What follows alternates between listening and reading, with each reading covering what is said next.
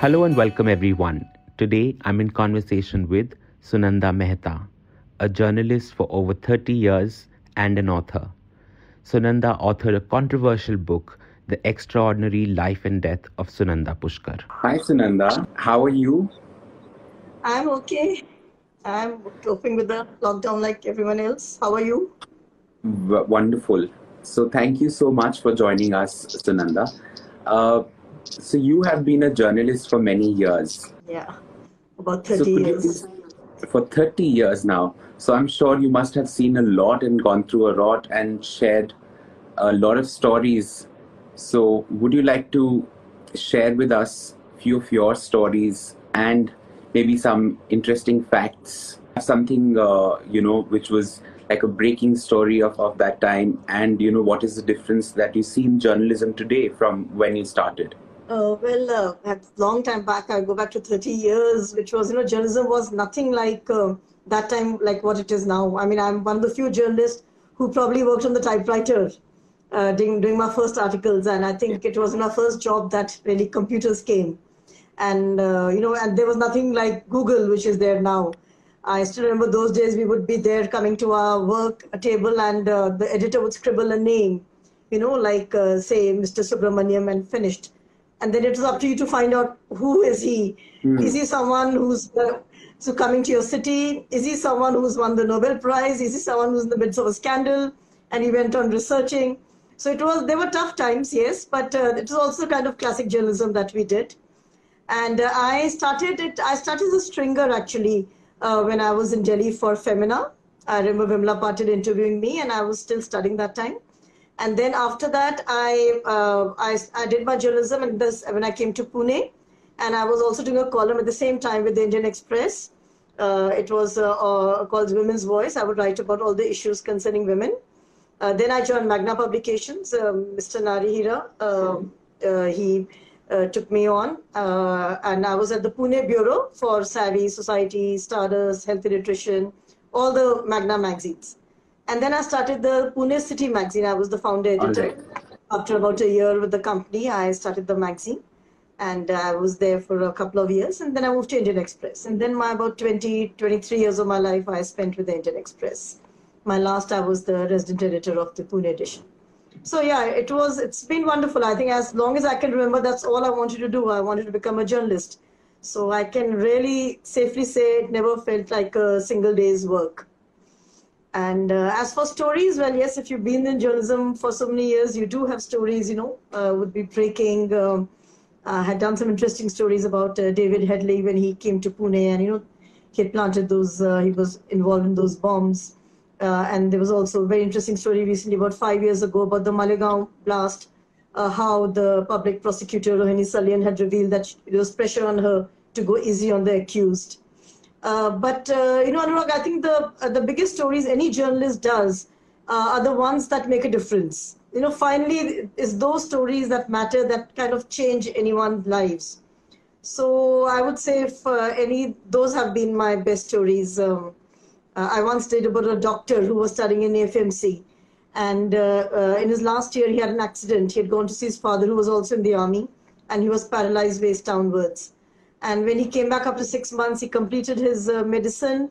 It so happened that the FMC has a rule that if you're not joining the army after medicine, you have to pay back all they spent on your education. And that's what they asked him to do. But it was not his fault, obviously, because he couldn't join since he was incapacitated at that time. So he was grappling with a lot, also his handicap and with this kind of bureaucratic decision that was made that, he wouldn't be allowed to, he was not being given his doctor's certificate to practice and he had to pay a huge sum. So when we got to know about it, I did the story and it was very gratifying that in 3 days, it was waived off the entire fee demand that was there. He also got his doctor's certificate. Over the years, he went to the US, he's practicing there now. So there have been stories like these, which I think as a journalist, any journalist would really be proud of. And there have been many like this. I don't think we have the time to go into so many. So that's wonderful and congratulations for all your work, Sunanda. But, now you're also an author. You wrote a book about Sunanda Pushkar, who was your friend. would you please tell us a little bit more about it? Why did you want to write a book on Sunanda? And what is that drew you towards her? Because when you wrote this book, it was, I mean, she was already dead, and it was long time ago that the accident happened, and we still do not know what it was and why it was. Would you please enlighten us about the same? Yeah, that's right, Anurag. It's been over 6 years now since she's dead, and still no one knows what really happened. And this was one of the reasons why I took up this, this book, because it's very sad that in all these, it was a sudden death, it was an untimely death, and the fact that it went on from becoming a case of drug overdose to one of murder, and now currently they are investigating suicide. But in 6 years, this high-profile case, it still hasn't got a closure, which is very sad for the family, the son, her brothers. So as a journalist, it was intriguing for me to do this, because it was like an extension of the kind of work I'd been doing anyways. So this posed also a bit of challenge to find out what was happening in the investigations. For me, the kind of Sunanda I knew was very different from the kind of Sunanda who exploded into the national scene as Shashi Tharoor's wife. It was the Sunanda I knew was a very quiet, very shy, very reserved, studious kind of a girl, and also a fairly plain Jane. She was she was not the kinds who would make heads turn like how she did later on when we all knew her as the glamorous Sunanda Pushkar. So I really wanted to trace the journey. What was it that changed so much in her life that made her take this whole leap that she did? And also, of course, as a friend, I wanted to get to know the real Sunanda. Who was she? Was she the one I knew, or was she the one who became? Also, there was a lot of stories, a lot of controversies about her. I would say she was one of the most judged and misjudged person of our times. You know how Delhi is, they love to judge people. So there were so many stories abounding about her. They talked about her Dubai background, her coming from an army background, and really how she was probably more of a social climber, which is why she married Tharoor, and how she had the 100 crore, which she did have with her at that time. And a lot of it was not true. No one really knew the other Sunanda, the Sunanda as a single mother who had so many challenges when she brought up her son. The Sunanda as a very conscientious daughter and sister, how she looked after her family. So there was this one lot of people who said she was, one of the warmest and the most friendliest, most generous person. And there was another set, who said, oh, she was very ambitious, she was a social climber, and she had this bad temper.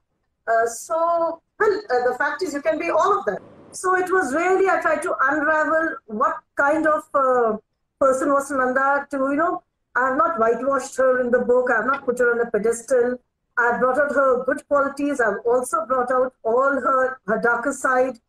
And I really left it to the readers to decide, one, about what kind of person was Sunanda, and two, what could have happened. Could it have been a case of accidental drug overdose? Could it have been a murder that someone actually wanted to do with her? Or was it suicide that at one vulnerable moment she decided to take her life because she was going through a lot of pain and problems at that particular point of her life? I mean, we all know it was all in public domain, the Twitter war she was having. So there were so many twists and turns to the story. I just thought I just put the record straight, and it was more like a journalistic piece of work that it is. Right. So Nanda, did you also face problems while writing this book? Because this was not just a book, about someone. This was a book about a person who's no more, and this was a hot case. It was a burning issue, and it was in the national media. People were still talking about it, and this was a politician's wife. So did you face problems while collecting the data or information for the book? Oh, huge amount of problems. I mean, I had frankly not anticipated I will come across so many blogs.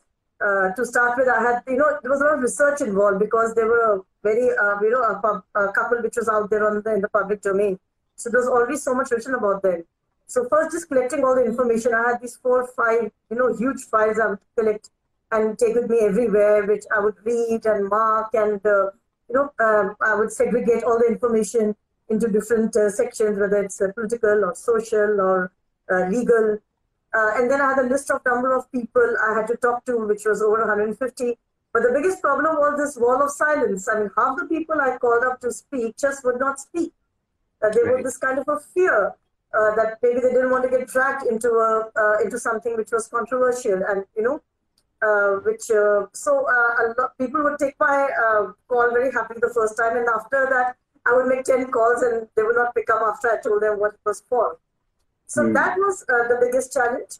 Another challenge was also to get, like I said, separate the fact from the fiction, to get to know what was the right tone for the book also, because this was a book which could have very easily become an extension of the pastry culture, but I didn't want that we should use anything which sounds like seditious gossip. So everything was checked, rechecked, even things which had come out in print, in the public domain, I had to check it again and again, because we know there are times when things may not be right. So that was a big challenge. Everything, checking everything, making sure I'm not doing wrong. And every time there was a doubt, when in journalism we are taught, when in doubt, leave it out. So that's what we did. And the legal part of it. This book went through 3 legal readings, because when it was a contentious issue, we had to make sure we wouldn't be hauled to the court. So yeah, these were and one also, I must tell you, I was writing about someone who was dead, who was not alive. She was not there to defend everything that, was going to be put out to the public. So that was, I think, a predominant feeling with me and the publishers, to be very careful of what we put out. That it should not damage either her or anyone's image unfairly. Right. Yeah. So these were some of them. So were you also able to talk to Mr. Shashi Tharoor while the investigation, or while you were collecting facts? Were you able to speak with him? I did mail him at the beginning itself and said that I want to do this book, and so of course I like to interview for this book. So he wrote back saying that he has been advised by his lawyers that till the case is there in the court, he should not be speaking. So while he said, I have no objection to your doing the book, if you're going to do a fair piece of writing on her, but I will not be able to talk to you on that. So I was in touch with him off and on, even for the book cover, which was there. It was a beautiful picture which her son had sent to me. When we were going through a lot of photographs, there were all those very glamorous pictures of hers, which weren't going, really, we didn't want that kind. And when I was talking to her son once, I told him, these are the few options we have. So he said, no, I have the perfect picture. So he sent me this from Dubai. It was a huge 2 by 3 feet photograph. But we didn't know who had clicked it. And we still don't know, even after all this time. I used all the contacts. Then I called up, I wrote to Dr. Tharoor and I said, this is the picture. And I believe you have a similar picture in your house. So do you know who's taken it? So he said, no, I have no idea. I have exactly the same picture in my house, but I have no idea and who took it, but you can use it. So yeah, so that part he did cooperate till there, but he did not talk about it even that time or even later. He has not commented on the book. Now, Sunanda, this was a story of a woman who was not just a public figure. She was also your friend. She was your college friend, if I'm not wrong. And she was a school friend.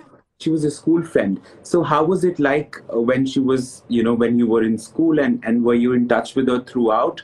Or, all of a sudden after her death, did you realize that, okay, she's the same friend that I had? Or did you always know that she's the same friend from school, and were you always in touch with her? No, unfortunately I wasn't. I knew her in 2 areas. We were both from the same army background. Her father and my father, so they were both posted together in Ambala, where we were in the same school, and we were there. And then later in Jhansi, again, our fathers were together in the same station. And that's the time I got to know her even more. Though by that time she had gone to Srinagar, she was studying there, she would come home for holidays. So that is when we became quite close. I went to Srinagar for a holiday and we spent a lot of time together. But unfortunately, we kind of lost touch around 86, 87. And then I bumped into her again once in Pune. I was standing near the lift near my office, and I saw her there. And but before that, I met her again in Bombay. She had just gone through her first divorce, and it was a very subdued kind of a Sunanda. But when I met her again in Pune a year later, she was again that bubbly kind, I remember I was going to office and she was pulling me and she said, come, let's go and have some coffee and catch up. And I said, no, I have a deadline, I have to file my story. And she looked at me, she said, you will always remain a boring person. I think the name is the only thing we have in common, otherwise we are poles apart. And then she switched her head like she used to and she walked off laughing at me. And that's the last memory I really have of her. I've got a question, someone asking if this book will be turned into a film. Well, there have been interests and there have been people who have contacted and we are looking at that. We've gone ahead in talks with a couple of people. So I think maybe soon with this lockdown, of course, now everything has kind of been delayed. But yes, there's been interest for a film as well as for a web series. So the publishers and I, we are just taking stock of what kind of production would come out of it.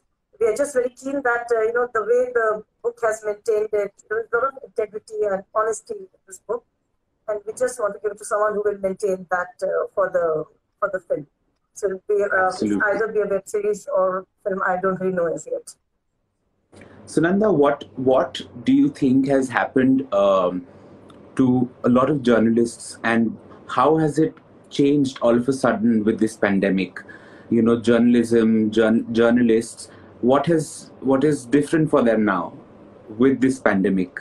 Well, it's definitely an extremely tough time for the journalists, for the media, both electronic and print. One, of course, for the fact that journalists are so used to going out in the field, and of course, many are still doing that. And the risks they are taking. I mean, you would know by now there are at least 100 journalists who have also tested positive. There have been 2 journalists who actually contracted the virus and they passed away. 2 journalists have passed away. There are 100 who tested positive. So they are grappling with a lot of risks, and still everyone is out there doing the job. Either it's work from home or on the field. Another tough situation is that because of the lockdown and the economic downturn which has happened, the media industry has suffered tremendously. So there have been layoffs, there have been salary cuts, there have been retrenchments, there have been furloughs, which has just made it all extremely difficult for this fraternity. So I think journalists are is one prime industry that has been hit, the media, because how it is, advertising has dried up completely with this. So that has directly affected the finances of all the papers and the channels. A lot of channels have closed down, some editions have closed down. So I would really say it's an extremely tough time, and I don't know when it will really start looking up again.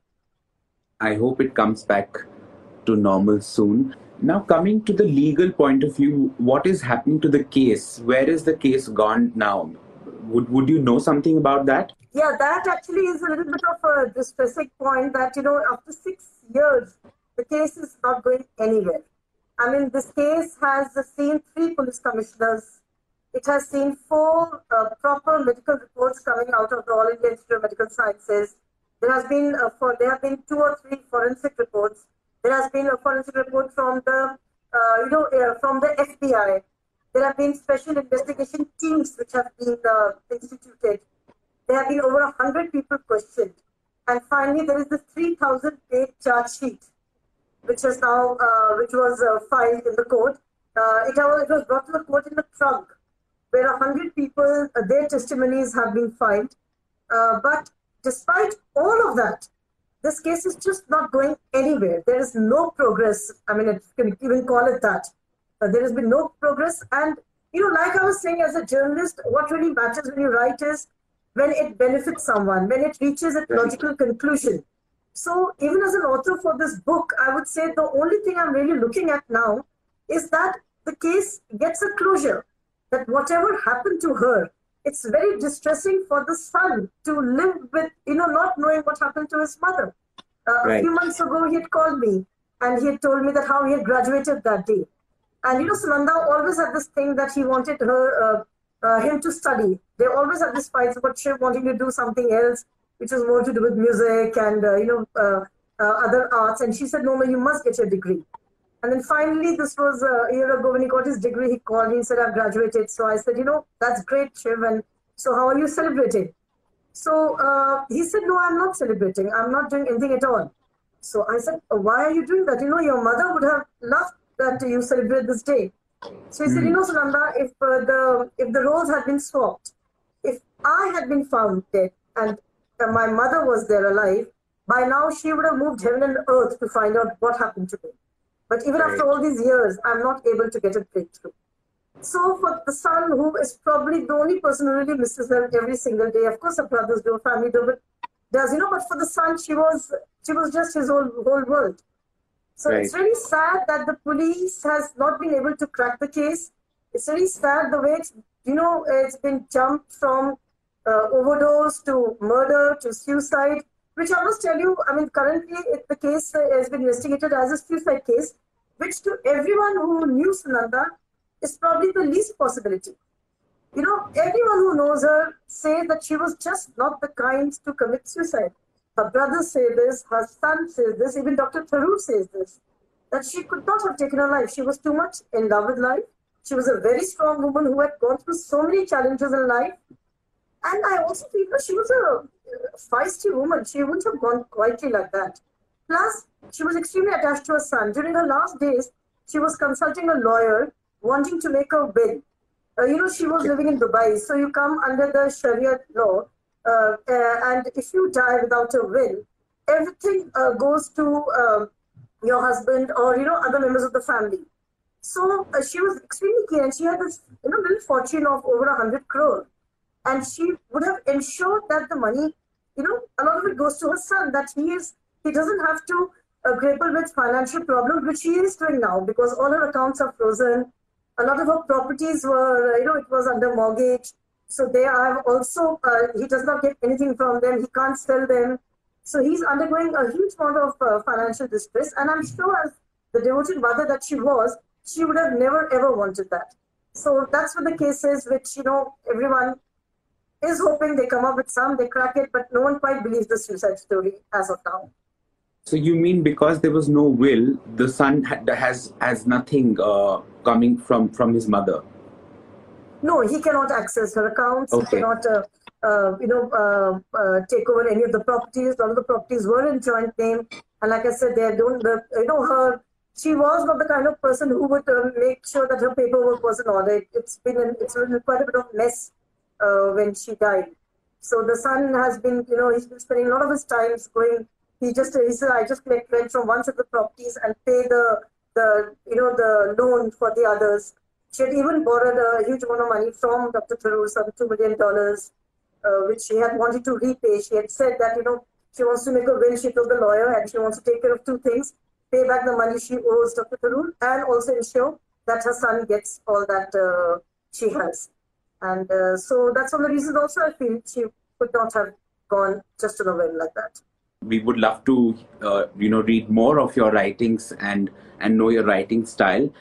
So, are you working on any other book, any other project which is coming?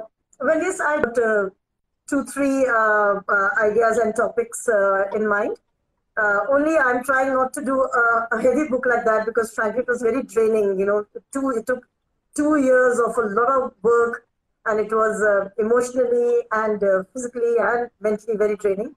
So I'm trying to do books which are not so heavy. I have one interesting project I'm going to do is my great-grandfather was a Punjabi poet, and he was a humorous poet, and he used to write these humor poems in Punjabi, and they were published. He had written 4 or 5 books. He was the first person in Punjab to start a newspaper in Punjabi, and it was also in the syllabus of the university.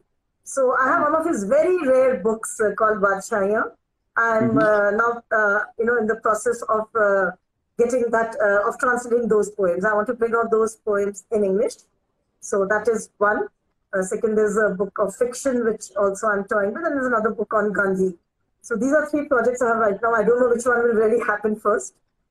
But given the lockdown, I think the book of poetry is what I'm looking at right now for my immediate pursuit. So that's excellent. This is the right time for you to spend your time finishing your projects so that once this time is over, we get to read more of your work.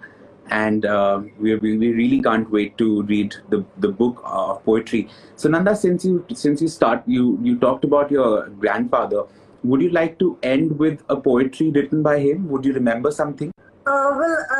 That's in Punjabi, really, the poetry. Would you remember? So I don't know. Maybe a few lines. A few lines. There were lots of, and how the humor was in those days. So there was one very sweet poem about a boy who had a terror for a father. His father was extremely strict, and he would just let terror. Every time he was at home, the mother, the children, they would be terrified. Especially, I'm talking of, how many days back, the father figure was so fearful. And then his mother was long suffering, and she would tell her son, but that son had a friend called Lalu, who was an orphan, he didn't have a father. So the mother would always tell the son that, you should be kind to your friend because, he doesn't have a son, he's yateen. So just make sure, you are nice to him. So one day after the son had got a really bad fighting from the father, he comes to the mother and says, and his mother used to say, if you're nice to him, you'll get punya.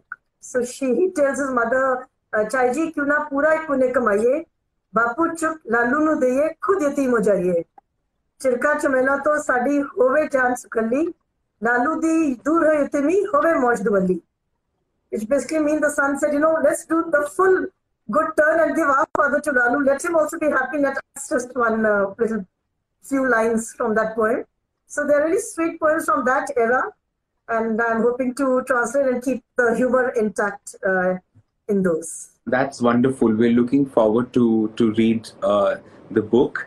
And thank you so much, Sunanda, for joining us and joining this session.